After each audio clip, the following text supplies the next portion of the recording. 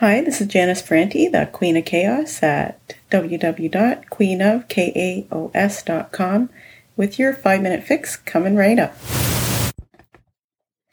I've got a pretty big collection of books, and I've been going through them quite a bit regularly to try to reduce the amount that I have.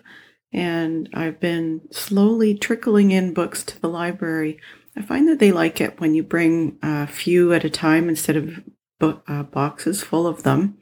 So whenever I go to the library, I bring my book bag to return my library books, and then I add in a few that I want to donate. And they kind of like it that way. And I do too, because it means every time I go, I'm getting rid of a few more books that I don't really read. But as I was working on that, it's been on my mind a lot because I still have quite a few left that I really don't want to part with at this point anyway.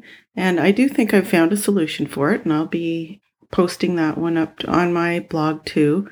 But yesterday I was working on my shelves in my bedroom, and I just had this thought, boy, I can't wait until all this clutter and cleaning is finished.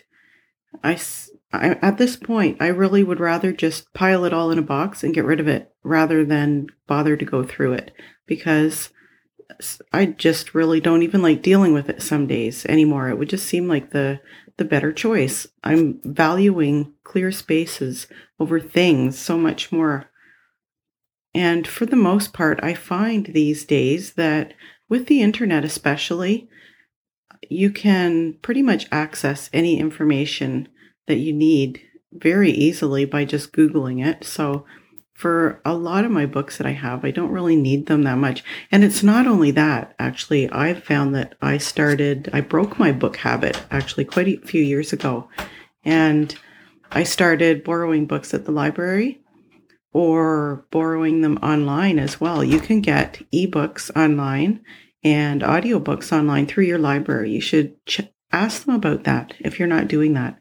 So I hadn't really meant to talk about book clutter. That's a whole new topic. I also, by the way, save a ton of money by not buying my books anymore. I have to say, I do buy the odd one, but they have to be very special. And usually they're very visually appealing that I just couldn't get anything similar to online, and something that would beautify my day. Anyway, so I was thinking, I really would rather just get rid of all this stuff, just dump it in a box, give it away, or throw it away and not have to deal with it anymore. And then I can go and sit down and knit like I used to do when my kids were little. When they were babies, I used to get up early and knit. And I loved it. I took my knitting everywhere. I made all kinds of really cool things. And I haven't knit for years, pretty much ever since things started getting too overwhelming. Not just because of clutter, but because I added too many things to my life. I, for some reason, thought I just had to do everything. I don't mean just chores. I mean, I just had to do everything. Everything I saw that I wanted to do, I wanted to do. And then I was talking to my husband on the phone, and he said, "That's funny that you would mention that," because I told him. He said, "Because I was just thinking today that it would be nice if you started knitting again." I thought, holy, that is a big message from the universe, I think, that I'm on the right track. So anyway, the point today is that maybe sometimes you do get the feeling that you would rather just get rid of it instead of sort through it. Now, I don't want to be encouraging you to get rid of things you need, so don't do that, but there is a fine line, and my point is, don't hold on when your life would be better if you let go. And that can actually